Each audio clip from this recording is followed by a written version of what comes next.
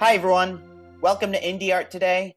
I'm Anthony Piccioni, and thank you for listening to episode 53 of our podcast. We're glad to be back after a brief summer hiatus for the past 2 weeks. To those of you out there who are just joining us for the first time today, please be sure to follow us on whichever streaming platform you may be listening to us on, as well as on Facebook, Twitter, and Instagram at Indie Art Today. We air new episodes every Monday featuring conversations with a wide range of different artists across different artistic mediums. So, if you like today's episode, please do stick around for more afterwards.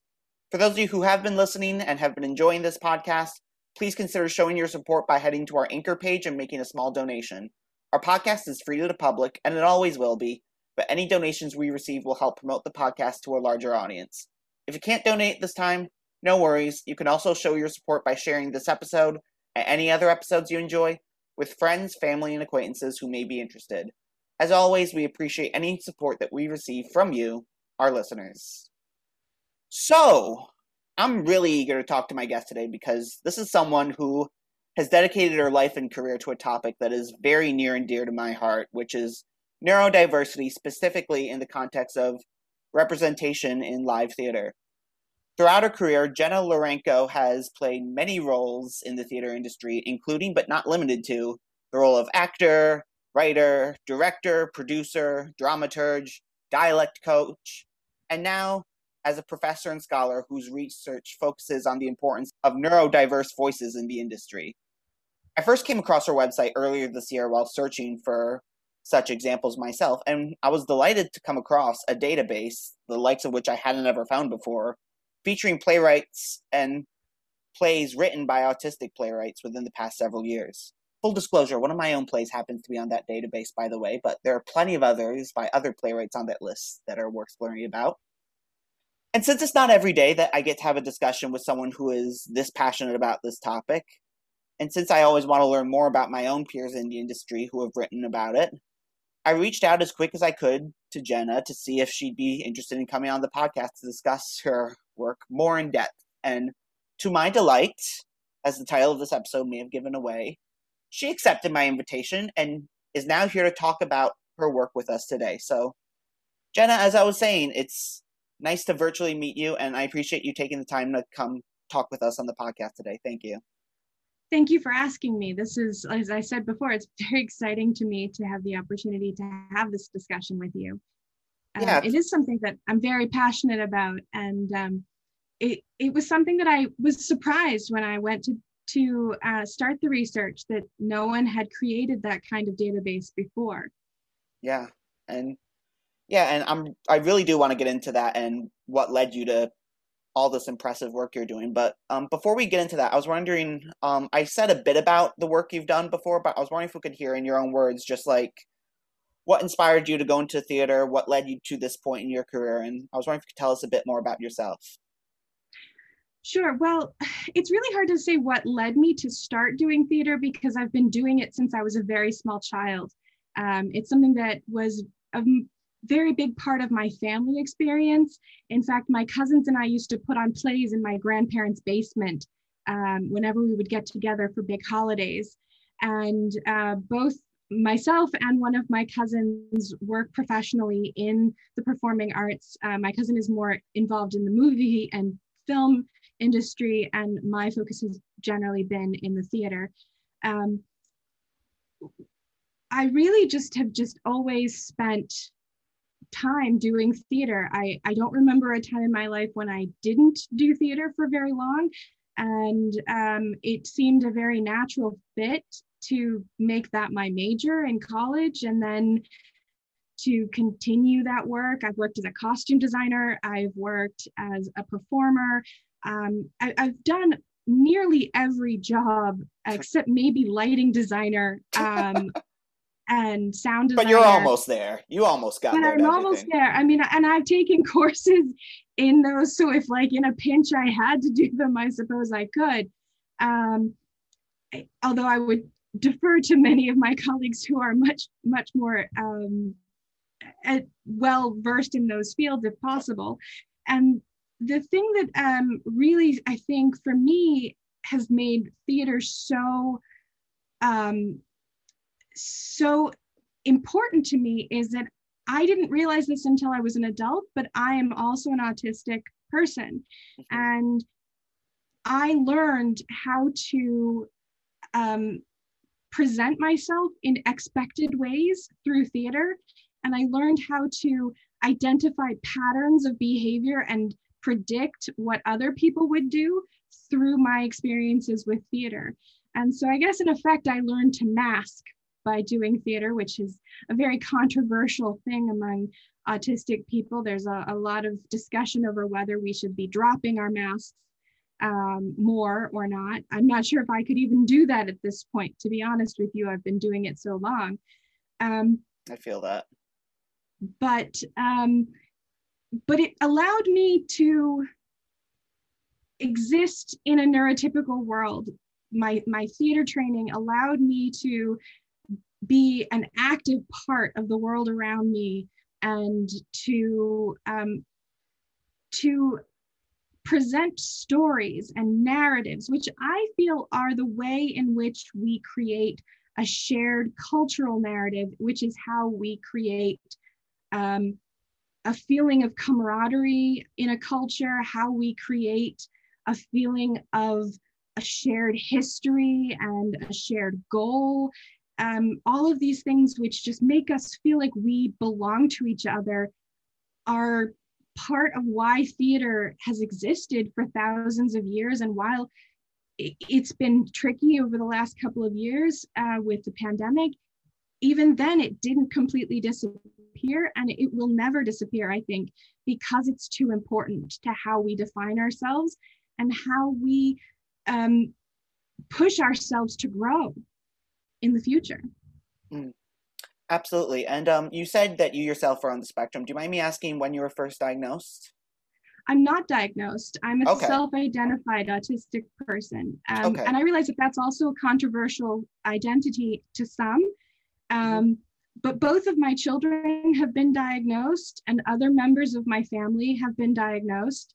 I hope to seek diagnosis at some point in the future, but it hasn't been accessible to me until, and still technically isn't. I even tried to get diagnosed during the pandemic, knowing that I was going to be doing all of this writing and working on these things and figuring, I know this is who I am, but other people will want proof. And I was told, because of the intensity of the pandemic, that all adult diagnostic processes were being completely and totally suspended. Wow. Until further notice. And I'm hoping at some point in the future that I can manage it, but I also know that my health insurance will not cover it. So that's also a significant barrier for many people to getting a diagnosis. Yeah, I mean, I've heard, because like I'm on these Facebook message boards quite a bit, and like something I hear a lot about, which I think is a tragedy, is that there aren't the resources for people who want to get diagnosed, who want to get, maybe even if they are diagnosed, like maybe like mental health care that they might need, or educational resources if they're younger that they might need. Like, it really is a shame, but you picked it up because of your kids, like that you maybe shared similar traits. Am I getting that right? Yeah, no, I basically realized that when my children were being diagnosed, I was sitting there going, wait, that's a sign of autism, that's a behavior that's autistic, and going back through my own childhood and my own life and going, check, check, check, and having an enormous list of things that, until I started doing the research and the reading, I didn't know were autistic behaviors. Most people still don't know that they're autistic behaviors. And, it was a huge surprise to me to realize this, but when my second child was diagnosed, I just kind of came to the conclusion that I really couldn't keep denying what was right in front of me any longer. And although I didn't really come out publicly at the time, that's only been something that I've been starting to do very recently. And it's mostly because I feel like I have something to offer, and I want to offer it from my autistic perspective, because I feel that authenticity is important. Yeah, absolutely. I mean, we need like I think you'd wholeheartedly agree with me when I say that, like, like I think because I noticed my name in your research. Thank you, by the way. I myself am an autistic playwright, so I think very strongly that we need more of these voices. We need more representation. But yeah, and I wanted to ask you, like, what led you to focus on this? Like, do you remember the moment that led you to focus specifically on this in your research? Because I know you were focused primarily on Irish drama, I know, in your academic research. So I was wondering, like, if you can pinpoint the moment for us when you decided, okay, I have two autistic kids. Chances are I'm on the spectrum myself. Like, where this is what I want to dedicate my career to at this point. Yeah, it was funny. This was about 10 years ago. I was doing my first master's degree, and I actually wanted to do my first master's thesis on the topic that I did my second master's thesis. But the reason I couldn't do it for the first one 10 years ago is because the scripts weren't available there weren't enough scripts out there that were, because this was 2009 to 2011 when I did my first master's degree. There just weren't enough scripts out there that dealt with an autistic character, or you knew that the playwright was autistic. Like, there weren't those resources widely and openly available at the time. And so it's funny because right around 2009, that's when the whole the concept of the epidemic of autism was becoming a big thing in the news.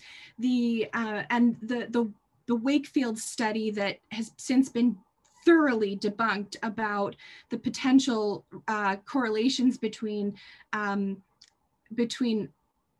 vaccines and autism has been debunked, but in 2009, that's when it was like really hitting a resurgence. Actually, it wasn't the first time it came out, but it was hitting a resurgence in the media at that time. And that's when you start to see new plays and a large increase of plays with autism in the storylines, with an autistic character being written by the playwright. And it's really not even until about 2015 that you start to see openly autistic playwrights being produced and published. It's not that there weren't people before that, it's that their work either wasn't openly known to be by an autistic person, or that it wasn't getting all the way through the publication and production process. And of course, you know this too, the vastness of the English language theatrical canon means that although I have been spending quite a lot of time searching for things, I always keep finding more and more and more the more I search. So the patterns that I'm currently seeing they reflect what I know to be true. They reflect what the materials that I've been able to locate. So I'm hoping that it is, and in fact, the pattern, but it will take me probably many more years to establish that pattern as factual beyond a reasonable doubt. I hope that makes sense. No, I think it does. That actually made me think of something, like, without presuming anything is factual or not. Like, this is all just theory we're going to, because you mentioned 2015 is when there was sort of, I guess, a surge, I guess you could use that word, in like more playwrights who are autistic writing about this topic, like, because like, and it was fascinating to me, like, looking at your website, like how many others were out there who were doing this. Like, I was wondering, like, what's your theory, so to speak, on like why at this point in time, like, despite like these crazy vaccine theories, despite, I think we're on the same page on this, judging by your work, that like organizations like Autism Speaks out there perpetuating bad stereotypes, like, what made you think that despite all that, now we're starting to see more of this trend? Like, because like, was there like any one production or play you noticed, or was there like a moment outside of the theater industry, like, just without going to like factual stuff, like, if you had to guess? I think the first play that I knew of that had been written by an openly autistic playwright, as I was starting this search and remembering that I come from an Irish theater background, was actually the 2020 production of What I Don't Know About Autism by Jody O'Neill. I saw that, yeah. I mean, I didn't see it personally, but I read it. Yeah. Yeah, it was only produced in Dublin, and it actually closed like a week before the pandemic, shut everything down in Dublin. But that play for me was one of the first pieces of, okay, this person is out there saying, yes, I'm an autistic playwright. And I had seen other plays, but I kept finding, plays that were not necessarily by someone who was saying, yes, I'm autistic. And so that was kind of a first for me. And then I started looking. I was literally actively looking online going, are there any other openly autistic playwrights out there? And I found your name and your website. And I was able to order your scripts from your publisher online. Sorry, you had to read through those. I'm kidding, but no, it was actually really great to find that someone was publishing you, Thank you. and that they were available online. So I didn't have to even, I didn't have to wait, and however long the pandemic mail would have taken to get them to me. And all of this was I'm in the midst of my Master of Fine Arts program, and I'm doing it fairly quickly. I literally went through this program in 3 semesters. And so really trying to and it was all during the pandemic. I was literally in school from May 2020 to May 2021. So my resources were very limited. What could I get online? What could I get shipped to me? What could I get digitally? And so that's probably also limited a little bit of what I've been able to find. It was to me surprising to find that originally I'd found about 6 openly autistic playwrights. I've since found a couple more that I'm starting to try to get the material. I try to not put things on until I've had a chance to check things out and clarify that someone is openly saying about themselves. I don't want to out someone as autistic, because someone else has said it, right? Yeah, sure. Because there is a lot of stigma. So yeah, that's a good point. Yeah, so I always try to make sure that someone has said it themselves somewhere, or that that it's in the book itself, in the published materials that are from them, in some way they're saying, yes, I am autistic, before I put them on my website and identify them that way, because I feel yes, there are many reasons why someone might not wish to identify that way, because there is still a lot of stigma about it. And I always try to also, if I can, learn as much as I can, either read the plays themselves or at least get some insider information about them. For example, Roderick Ford is an autistic British playwright, and I haven't been able to get access to his plays because the play in question that is written about an autistic character hasn't been published yet. But I spoke to the actress who did a professional staged reading of it. She's an Irish actress, and I was able to speak to her, and she's openly autistic. And so through that conversation, I felt confident in putting that information out there. Plus what I was able to read online about Mr. Ford himself. So, right. But that's tricky. You can't always get access to people, people just don't always want to talk. Yeah, and you were mentioning publishing earlier, there are some new and upcoming publishers, Smith Scripts is one of them. Next Stage Press is another one that I've heard of that people enjoy. But generally speaking, historically, there haven't been that many play publishers that unless they've been at a big regional theater or on Broadway, that they're willing to publish their work. So it's too bad, because there are voices like this that should be accessible even well after they're produced, and it's a shame, but it is. And some of the plays I was only able to get because I was able to make personal connections with the playwrights, and they were willing to send me unpublished copies of their script for my use in my research. Mm. And I'm hoping to keep, moving forward with that and keep gaining access to more and more scripts, because I feel like one of the things that this website and this database can do is if a theater company or a school is looking to increase their diversity representation, and they say, one of the things we want to look for is neurodiversity and autistic representation, I want to be able to say to people, go to this website. It will tell you what you can find. And eventually, I want to not just have the plays that specifically are about autism. I also want to include, like you said, you have a list of other plays that you've written and published. I'm hoping eventually to also include, things like, and this playwright also offers these plays as well. They're available through this publication. It's just going to take time to get there, right? Yeah.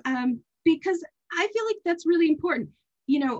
Our business, theater, is about networking. It's about making those relationships and those connections. And so one of the things that so I differentiate in the world of autism between the autistic community and the autism community.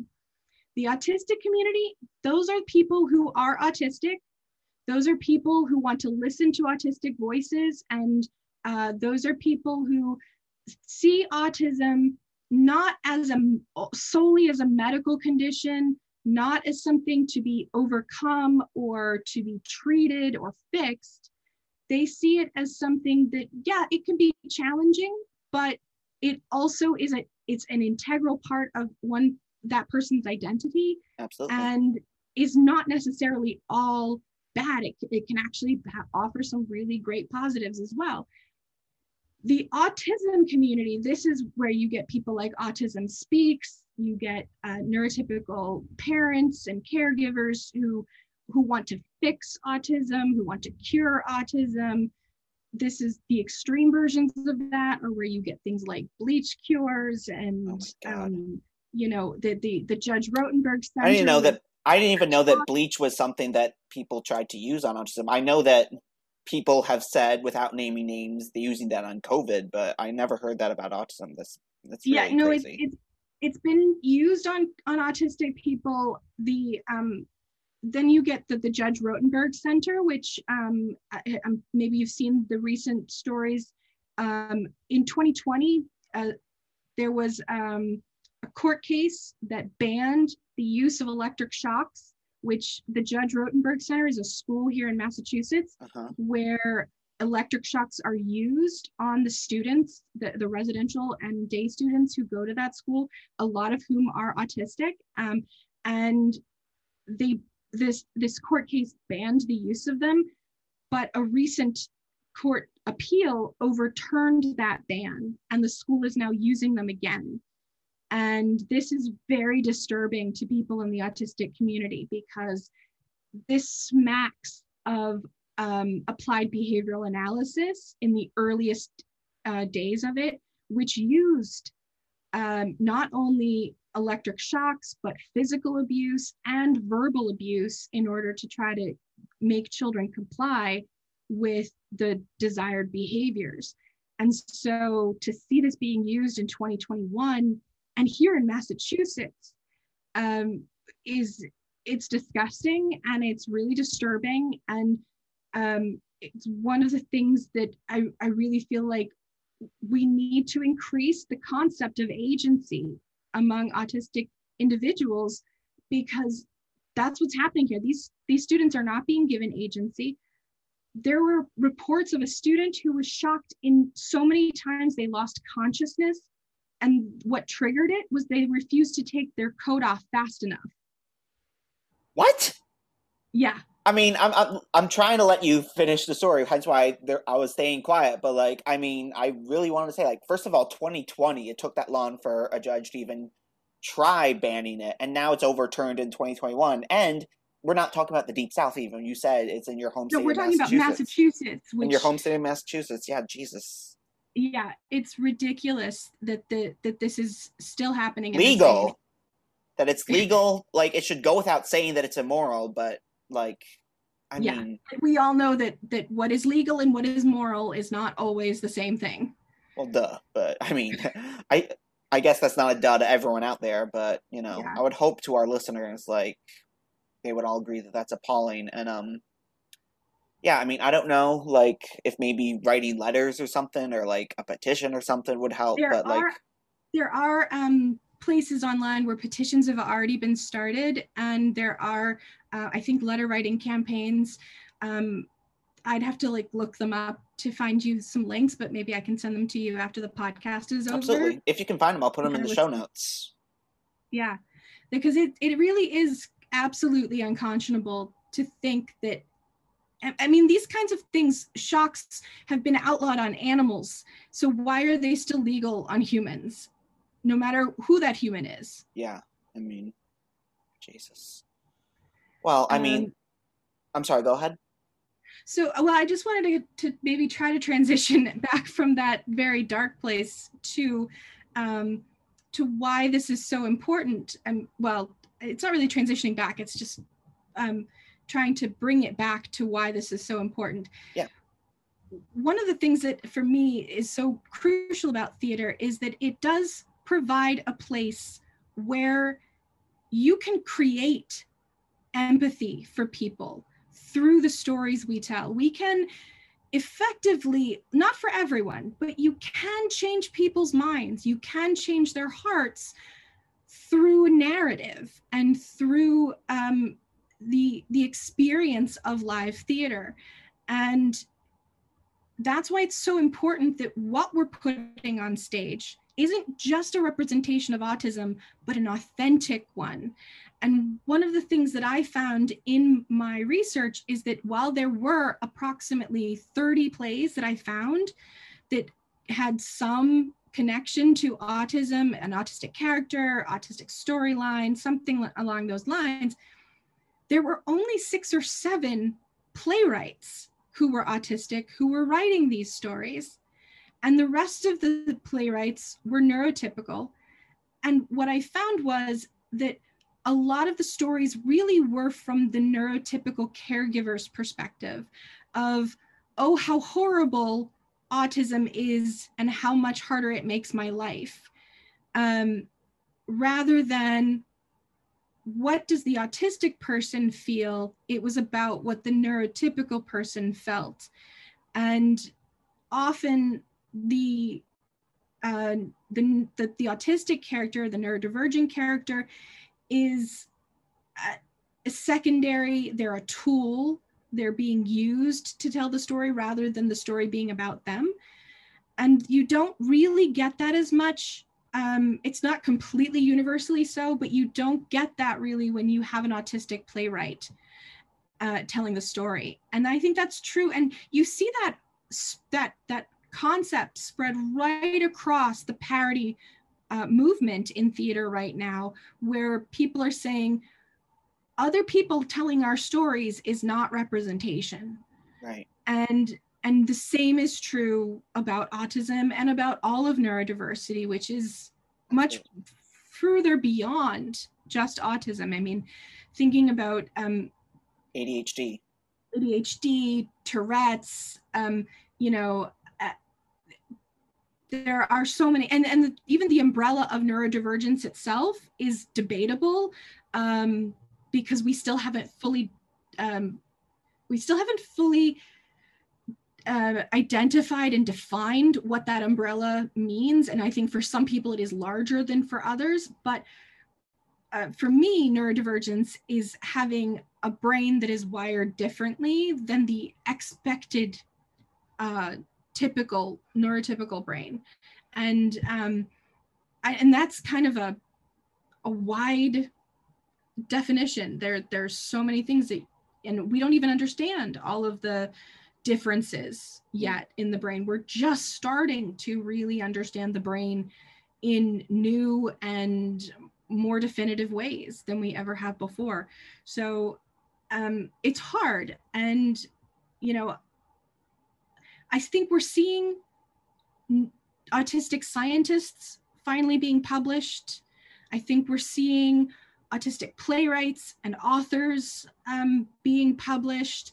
I think we're seeing, especially with the good side of the internet, is that it's possible to self-publish. It's possible to do a blog like this. It's possible to do a personal blog, or have an online personality in a sense, that tells your story to the world, and you hope that people will stumble upon it and find you and listen to you.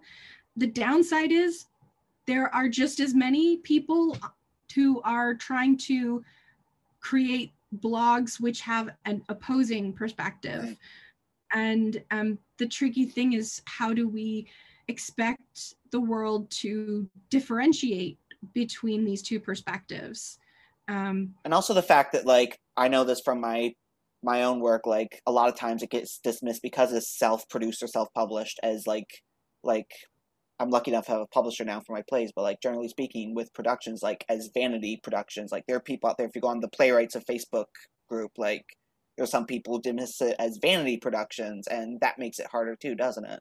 Like, yeah, if you don't have the publication houses behind you, if you don't have an off-Broadway or a Broadway producing company behind you, yeah, there is this elitism in our theater that we need to address, and that I think we are starting to address. I think that one of the things the pandemic did was lay bare so much of the elitism that theater still espouses and still is tied to, because of the way we finance theater, because of the way we don't pay people in a lot of the fields a living wage and all of those things. There are definitely things that we need to improve upon, but there's room now. I think there's room to hear the voices. For the first time in a long time, people are starting to listen, and I think that's really crucial. And I was really excited that I was able to put my my thesis together at a time when that was happening, and perhaps that's why it happened when it happened rather than 10 years ago. Maybe it wouldn't have made such a difference 10 years ago, when people didn't care in general and had more preconceived notions that were negative about what it means to be autistic. And I think I am hopeful that at some point I'm able to publish more widely about what I wrote in my thesis, and to bring more attention to the database itself. And that's one of the reasons I was really happy to come here, because I think people need to know that if they want to do that, where do you start? When I first started Googling plays with autistic character or plays about autism, I think the first sweep, I maybe got about 8 plays. And for the longest time, I was under the misperception that there were only 8 plays out there, because every time I Googled like different versions, that was all that kept coming up. And maybe that was the Google algorithm, I don't know, that's the other thing that is hard about doing everything online.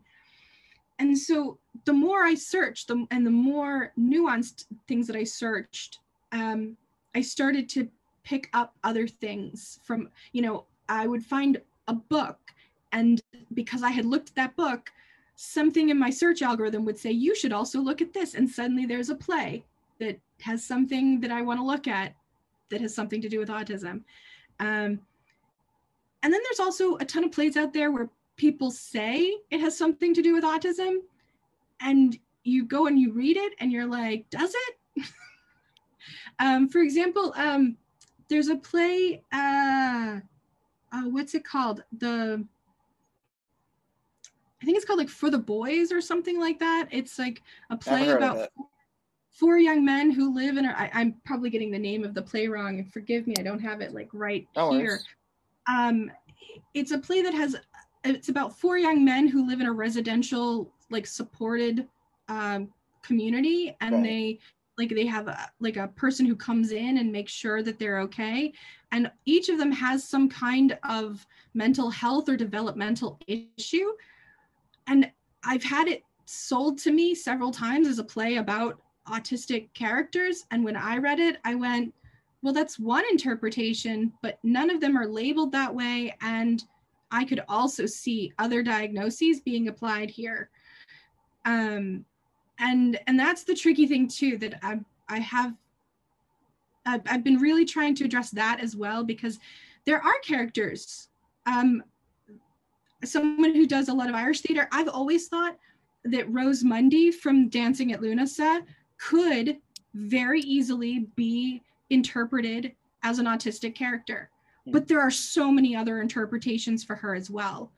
And I would also say someone that people might be more familiar with, Laura from The Glass Menagerie, could be interpreted as an autistic character, but there are also other interpretations of her that are equally as valid. Sure. And I do think, though, that it would be nice to see an autistic-led production that explored that. Yeah. Hey, everyone. Hope you're enjoying today's episode. This week's episode is sponsored by Living for the Cinema. Living for the Cinema is a podcast featuring reviews of movies from the past 50 years, hosted by Jeff Gershon, a cinema enthusiast of all genres who is passionate about discussing movies, directors, actors, composers, soundtracks, and cinematography from current movies and past movies from the last 50 years. New episodes drop twice a week on Tuesday and Thursday, and all movie reviews are approximately 15 minutes or less. To learn more, you can find Living for the Cinema on all major streaming platforms, and you can visit www.livingforthecinema.com. And now, please enjoy the rest of today's episode of Indie Art Today. Well, I do want to get into your presentation. You mentioned like the work you've been doing. You mentioned that there's a lot of elitism still in theater. I imagine some of those so-called elites like might have seen this work. You presented your work at the American College Theater Festival back in January. I believe the video is still on your website. Am I correct about that? Like, because it was when I was there.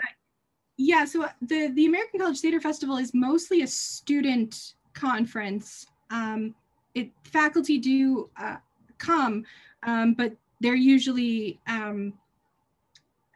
it's not really like the same kind of conference as when you present at a strictly academic conference, because it is sure. I mean, like my college, I never went when I was in college, but I know that was a program they had when I was doing my undergrad. The reason I was bringing it up is I was wanting to ask, like, what was the reception to that? Did you have people come up to you and like give you like comments on it? Like, what was the feedback like on that? The reception? Yeah, so it was a little tricky because it was an online conference, so there was not as much opportunity to just like run into each other in the hallways as there normally would be. But it was very well received, and that particular video was actually very specifically about making theater spaces more accessible to autistic and neurodivergent people who, not as audience members, although I mean, that work has I think been done in many cases. There's a lot of literature on relaxed performances and making theater spaces in the audience more accessible. But what I was doing with that particular presentation was trying to explain how you make the actors, the technical people, the designers, everyone who's involved in the rehearsal and performance, how do you make them feel like they can have equal access to the space? Because I'm sure you're probably familiar with these. You've produced your work. I think you've done some acting work in the past. Yes. Yeah, I haven't acted in years, but yes, I have been an actor before. But you'd be aware that there are times when all of the sensory bombardment of being in a theater can overwhelm a person who has neurodivergent, or just being around like fellow actors. Like that's my experience. Like I used to be like, you never know this by talking to me now, but like back in the day, I was like always the quietest person, like sitting in a corner during the rehearsal process. So like, I totally get what you mean by that. Yeah. Yeah, and often there's nowhere to escape to, right? There's nowhere to go. No. Like, and if you piece out to the bathroom for a little too long, people start to question it, right? and they follow you and try to find you. And so one of my arguments was that we needed a space. We need to create spaces within theaters. And I don't think this is just for neurodivergent people. I think this is for anyone who needs a moment, a quiet moment. But I think we need to try to find ways moving forward to create a space where people can retreat to in order to decompress, in order to just have quiet, in order to focus on themselves for a moment rather than everyone else around them. And the things that we used to, I think, expect, which was a lot more quiet. For example, I'm quite a bit older, and I remember theaters being extremely quiet during the rehearsal process. Like no one would ever talk. Yeah, you would think more people, neurodiverse or not, would want that just to get into character, but I guess not. So yeah, but nowadays I find that people, and even though they actually have devices in their hands with which they could communicate silently with the person next to them or across the room from them, they still have conversations out loud. I never thought of it that way, but you're right. Wow. And it's really kind of frustrating because for me personally, if I hear 6 conversations going on out in the audience space while I'm in a rehearsal, I really can't focus on what's going on stage. It's too much sensory input for me. Yeah. And I imagine that has to be true for a lot of people, maybe not even just neurodivergent people, but just that's a lot of noise. It should just be a matter of like being professional more in theater, I guess. Like I agree, but I find that it's not always, and that's very frustrating for me. So I talked about how keeping things, like not shouting suddenly across the room and startling people, or having power tools suddenly starting without notice, somewhere in the space. Hear that, technicians? No, I'm kidding, but you're right. You're absolutely right, though. Sometimes you get it. It's like something is emergency. It needs to be fixed right away before it like hurts someone. But you got to give everyone the chance to either put on their ear defenders or leave the room if that's going to be a problem for them. And I think you would do that if you had small children in the cast, you would probably do that. So why is someone who has a sensory issue any different? Yeah. Well, I'm sorry. What I was going to ask next is, because you're also a professor, you teach theater in schools, and I was wondering to ask, like, whether it's, as you were just describing about making a safe space, so to speak, for people who are neurodiverse, or increasing representation, or just in general, like the topic of neurodiversity in theater, like, what are the things that you tell your students, and what do you hear from them? Like, what advice do you give to them on this topic? Like I don't know if there are any specific conversations you've had that like maybe you can talk about, but yeah, I mean, it's one of those things where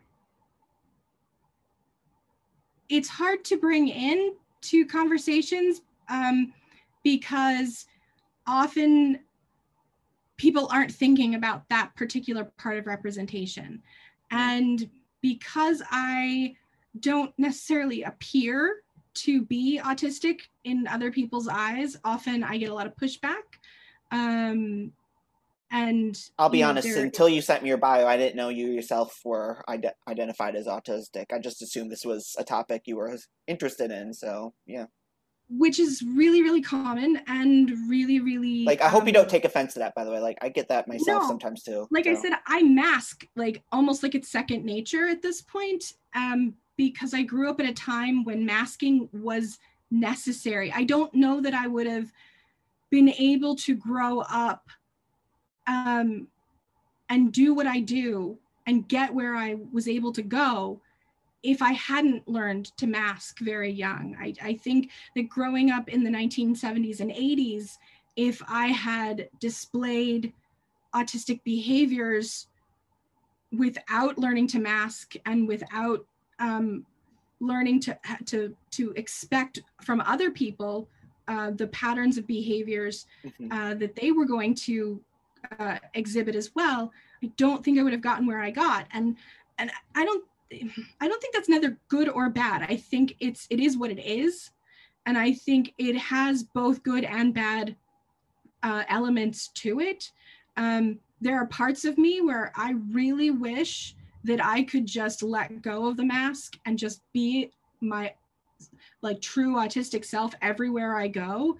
And I wonder a lot of times what that would be like. But Yeah. I know that like if I am exhausted, if I'm overwhelmed, if I'm really, really tired and I'm starting to lose the mask in those situations, that I'm often misunderstood.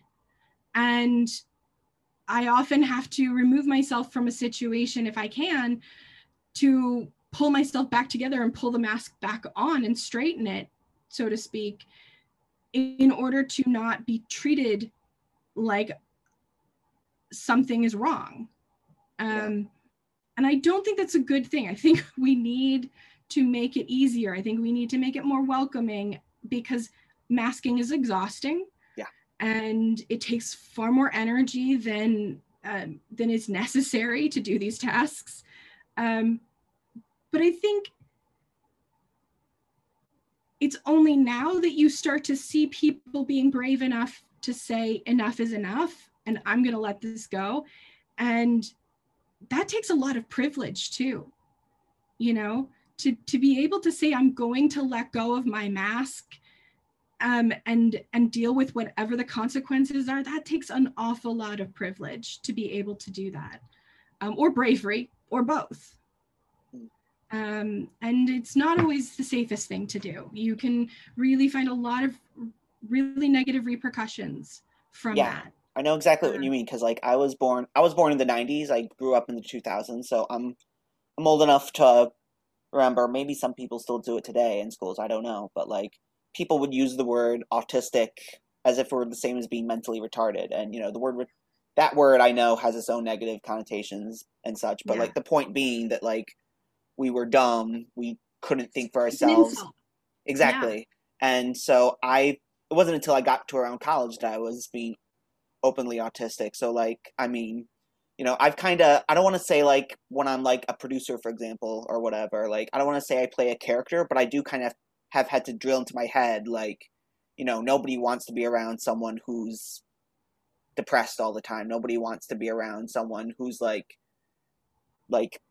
is always keeping their thoughts in their head, even though as much as I would like to do that at a lot of times. So like, you know, I don't really have a question. I just wanted to say that as like a follow-up, because I totally get what you mean. And I hope more people, like maybe there's more acceptance and maybe more people will be willing to share their own thoughts. I don't know. Like, I'm hoping. I'd like to think we're two examples right here of people who are more than willing to talk freely about these sorts of things. Like masking aside, like, and I don't mean masking as in like acting per se. That's a whole different situation. Like, because that could require a mask, not a literal, sometimes literally a mask, but you know, if you're a mime or something. But like, yeah, I mean, I think it is. I'm glad you're talking about this because in your field, because I think authenticity and the freedom to be authentic is important. So, yeah.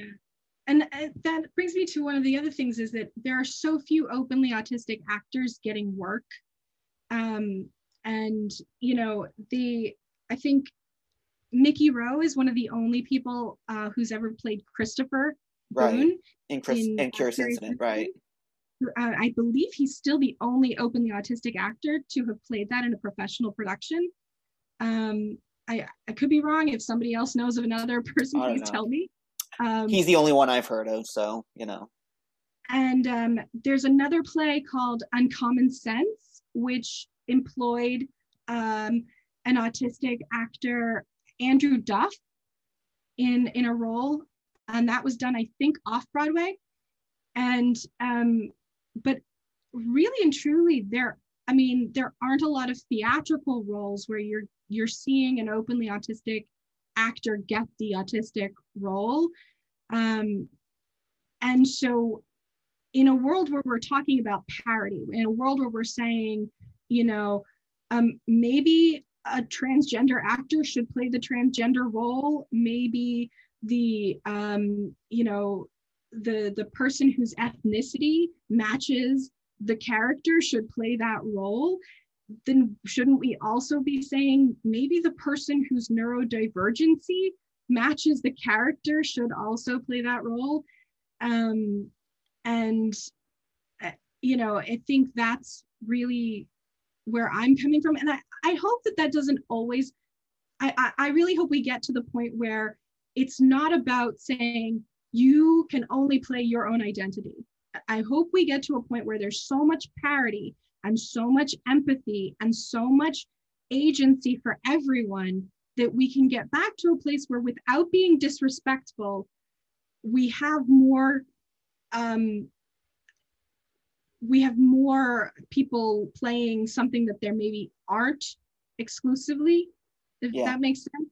Yeah, it does. I don't want it to be disrespectful in the way we have been in the past, you know, Sure. with things like blackface and yellowface and all kinds of horrific interpretations of things. Right. I think it should always remain respectful, and I think that what that means changes and evolves over time. But I hope that, you know, we eventually, like, I don't have a problem with someone who isn't autistic playing an autistic person ever.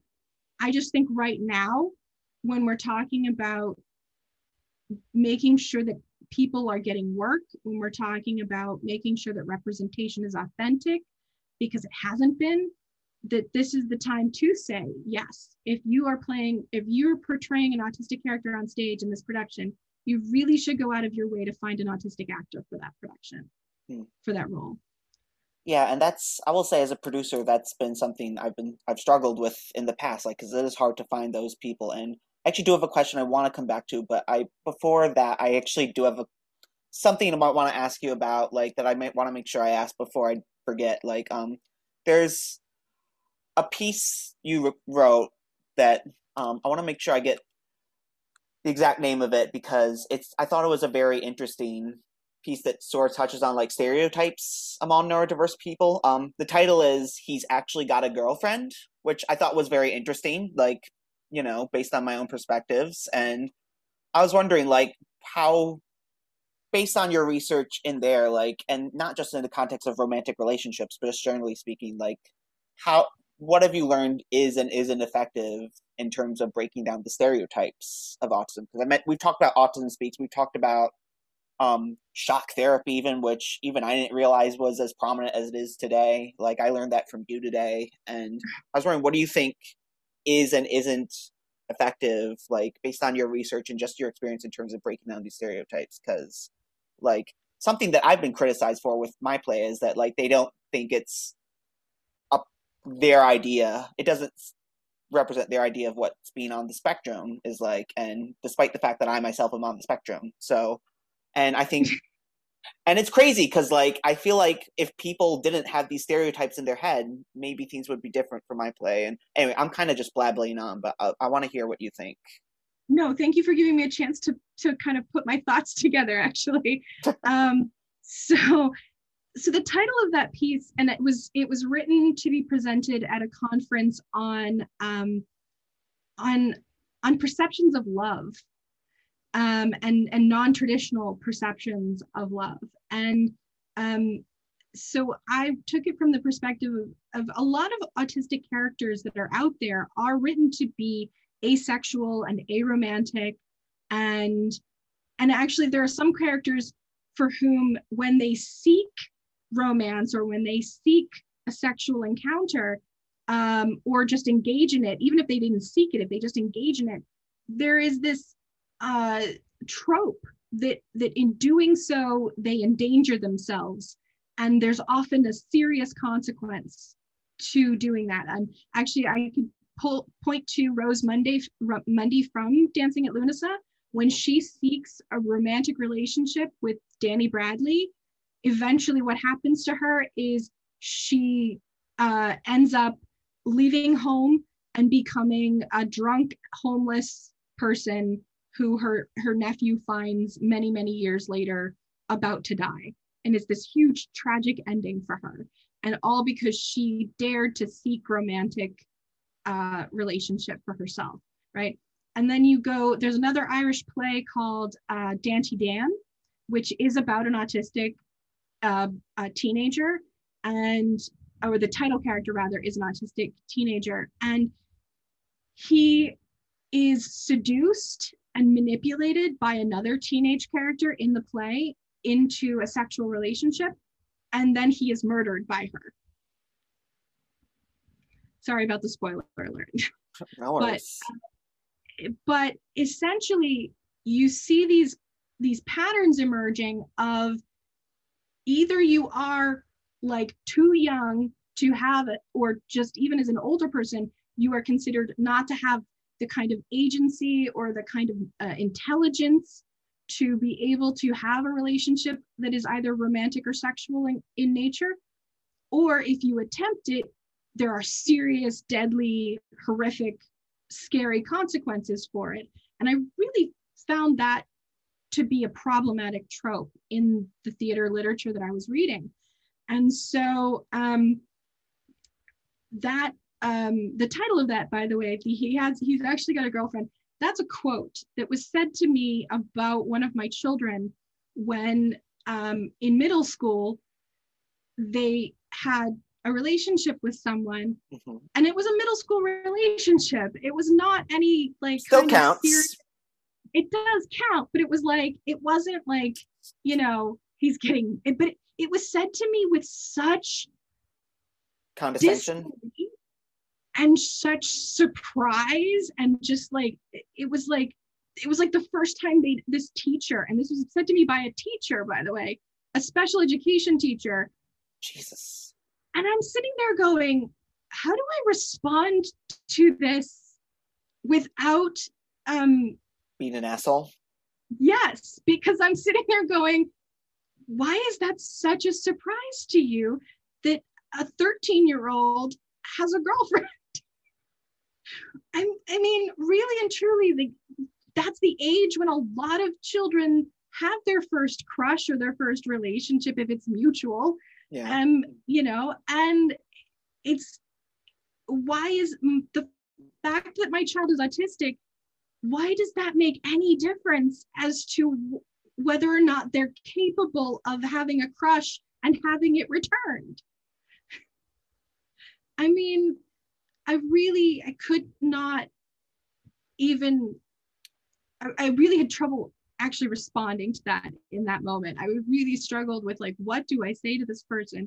And it's you did respond with this paper, I guess. So if that teacher's out there coming across this podcast, yeah, it is. And I'm kidding. But no, I really felt kind of insulted, to be honest with you. I'd be insulted. And you know, and then the number of people, I'm in a Facebook group that is, I won't name it, but it is for autistic mothers. And it is one of the most supportive groups that I've ever been a part of on the internet. We just, very few of us know each other in real life. It's an international group. And but one of us posts something and we are all right there for that person, you know, to support happy things, to support challenging things, to support you know, I need advice, what do you think would work here, all of these things. It is, you know, and all of these people are parents, you know, they have had a relationship at some point in order to become parents, you know. So the idea that somehow an autistic person is not capable or should be seen as asexual or aromantic, I think it's a stereotype that has long since passed its day and needs to be removed from our vocabulary. And it's not that it doesn't exist, because of course there are people who are asexual and aromantic who are parts of every part of our lives. That's a valid identity. And that's not just autism. Like, you could be neurotypical and still be asexual. Yes, and but to enforce the stereotype on a specific population unfairly and and as a result of not seeing them as fully realized humans is the problem. And that's where I get angry about that concept, because often we are infantilized, often we're told we don't know what we're talking about. Often we're told that our perspectives are incorrect. And the more we're open about our autism, the more likely that is to happen, I think. And so, yeah, it's really, really tricky to deal with those kinds of representations in theater. And there are a lot of plays that do that, either through the fact that the autistic characters are always children in a lot of plays, right? Or teenagers. But the teenagers are usually presented as being less mature than their peers, in whatever way you want to take that. Yeah, I mean, I don't know if you've seen it, but there's the Netflix series Atypical, which, isn't the worst series I've ever seen, but the main character in that, like first of all, I'm sure you think is problematic because the actor who plays him is neurotypical, but he's basically depicted as having the mentality of I don't know, under the age of 10, obsessed with things like penguins and such. There's a lot of that. It's not that and I know plenty of adults who have those kinds of obsessions who are I'm not saying there's anything wrong with that, but I guess that was a bad example, but just generally speaking, but it is used as a reason to assign the immaturity viewpoint to us or perspective to us. And but I think that comes too from a lot of our toxic masculinity. Why do we tell children at starting at age 5 or 6 that carrying a stuffed animal is babyish? Yeah. And say, they still have them on their bed at night, but they're not allowed to take them out into the public, right? And that, I think, let me tell you something, I think that is an example of specific bigotry toward neurodiverse people, because I have an adult friend, I won't say his name because I don't know if you want me to do that on this podcast, but I have an adult friend who I work with in theater who in his apartment has a bunch of stuffed animals of Yoda and Darth Vader and things like that. So and he's neurotypical, keep in mind. So and nobody says that about him. So yeah. Oh no, because for him it's just an interest. Yeah.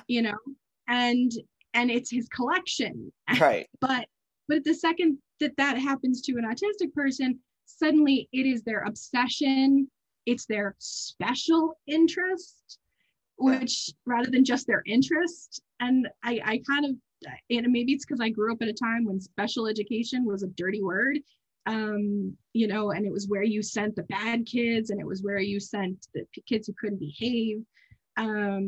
Maybe that's where I don't like the word special in that connotation. Yeah. But yeah, it's a really challenging thing where we just have this very, I think, toxic view of what it looks like to be an adult. And we have this very rigid set of expectations for behaviors that are often very harmful, right, to not just to neurodivergent people, but to everyone. Because I mean, if you're a kid, like a teenager even, and going to the dentist is scary, right?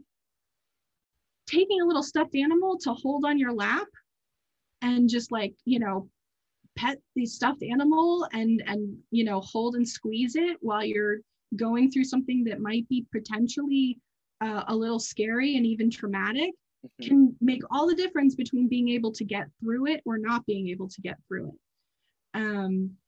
And I just think we need to stop demonizing behaviors that aren't harmful.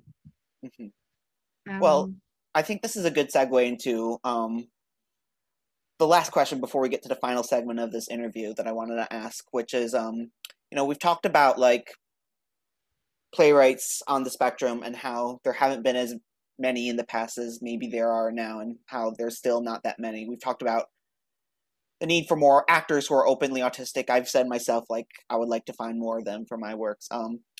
There's a chance, Jenna, that we might have some people listening who are on the spectrum, but are still, like, for whatever reason or another, in the closet, for lack of better terminology. And I wanted to ask, for those artists who are on the spectrum who might be listening, what's your message to them? What do you think they should do in terms of using their voices? I think if you're not ready to come out, that's okay. But I think you can still use your voice to support the community and to support those who are out. I think you can say, if you come up into a situation where you know that representation is being done inappropriately, there are resources. Instead of outing yourself, you can just point people to resources. You could say, here's this blogger I know who is openly autistic and talks about this specific issue and provides great support and facts about why we should be doing things differently. There are ways to go about supporting the community and the identity without outing yourself if you really don't feel comfortable doing that yet. And I think we have to support. If someone is not ready to come out yet, it's just like the same with any other identity that might be closeted. We have to support people deciding to stay where they are and not outing themselves.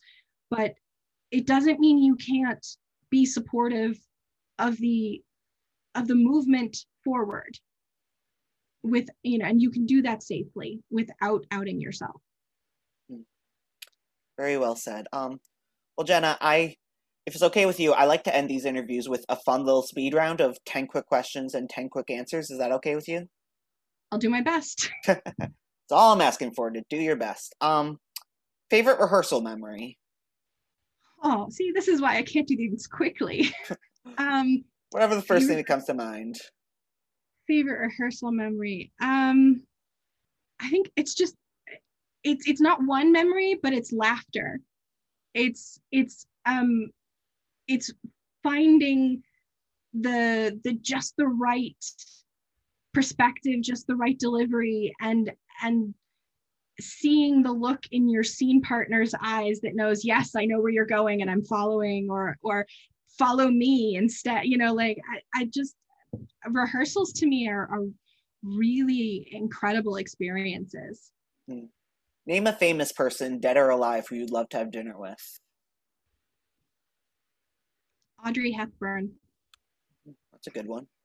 When reading a script, what stands out to you the most in terms of judging its quality? Plot, characters, or dialogue? Probably characters. Okay. I think I really look for the authenticity of a character. Name a play that you think everyone should watch at least once before they die. So many to choose from. Wow, I don't know if I could choose a single one. There's so many. I just think go to the theater, really and truly. Okay. Just go to the theater. Like, don't think of it as something to avoid or something boring. Just, I mean, yeah, there are bad plays, but like, just go. Like, there's so much that like people don't ever see. Fair enough. I mean, we have a vaccine out there, everyone. Theaters are reopening. What are you waiting for? So, good point. Keep your mask on, but go. What's the best advice you've ever received? To trust myself. What's the worst advice you've ever received?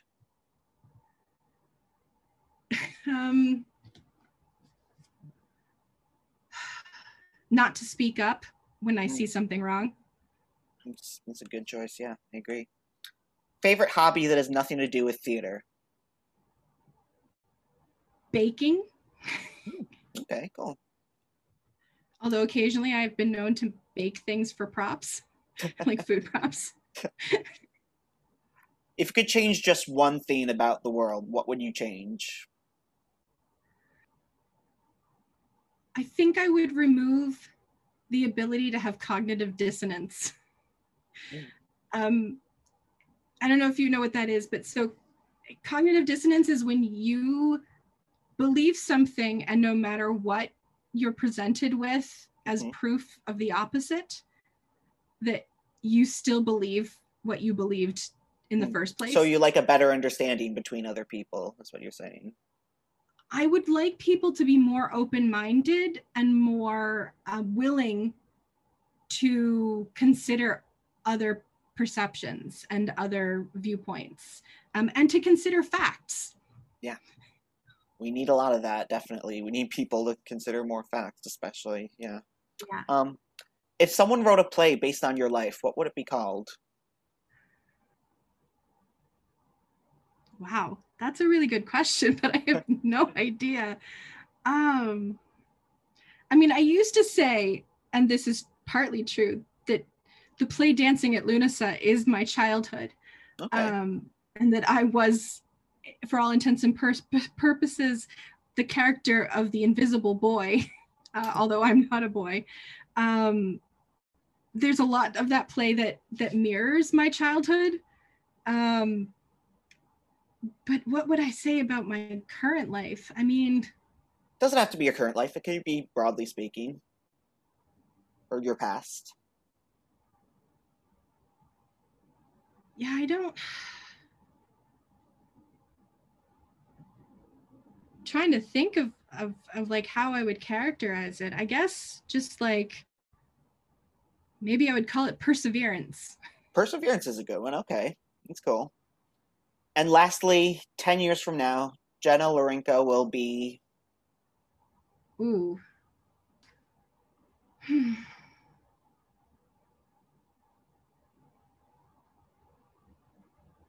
10 years from now, Jenna Lorenko will be a published author and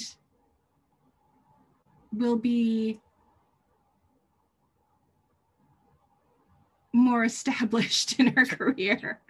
It's really hard to say. That's a good answer. That's a good answer. Yeah. Well, when you are a published author, I look forward to purchasing and reading your book.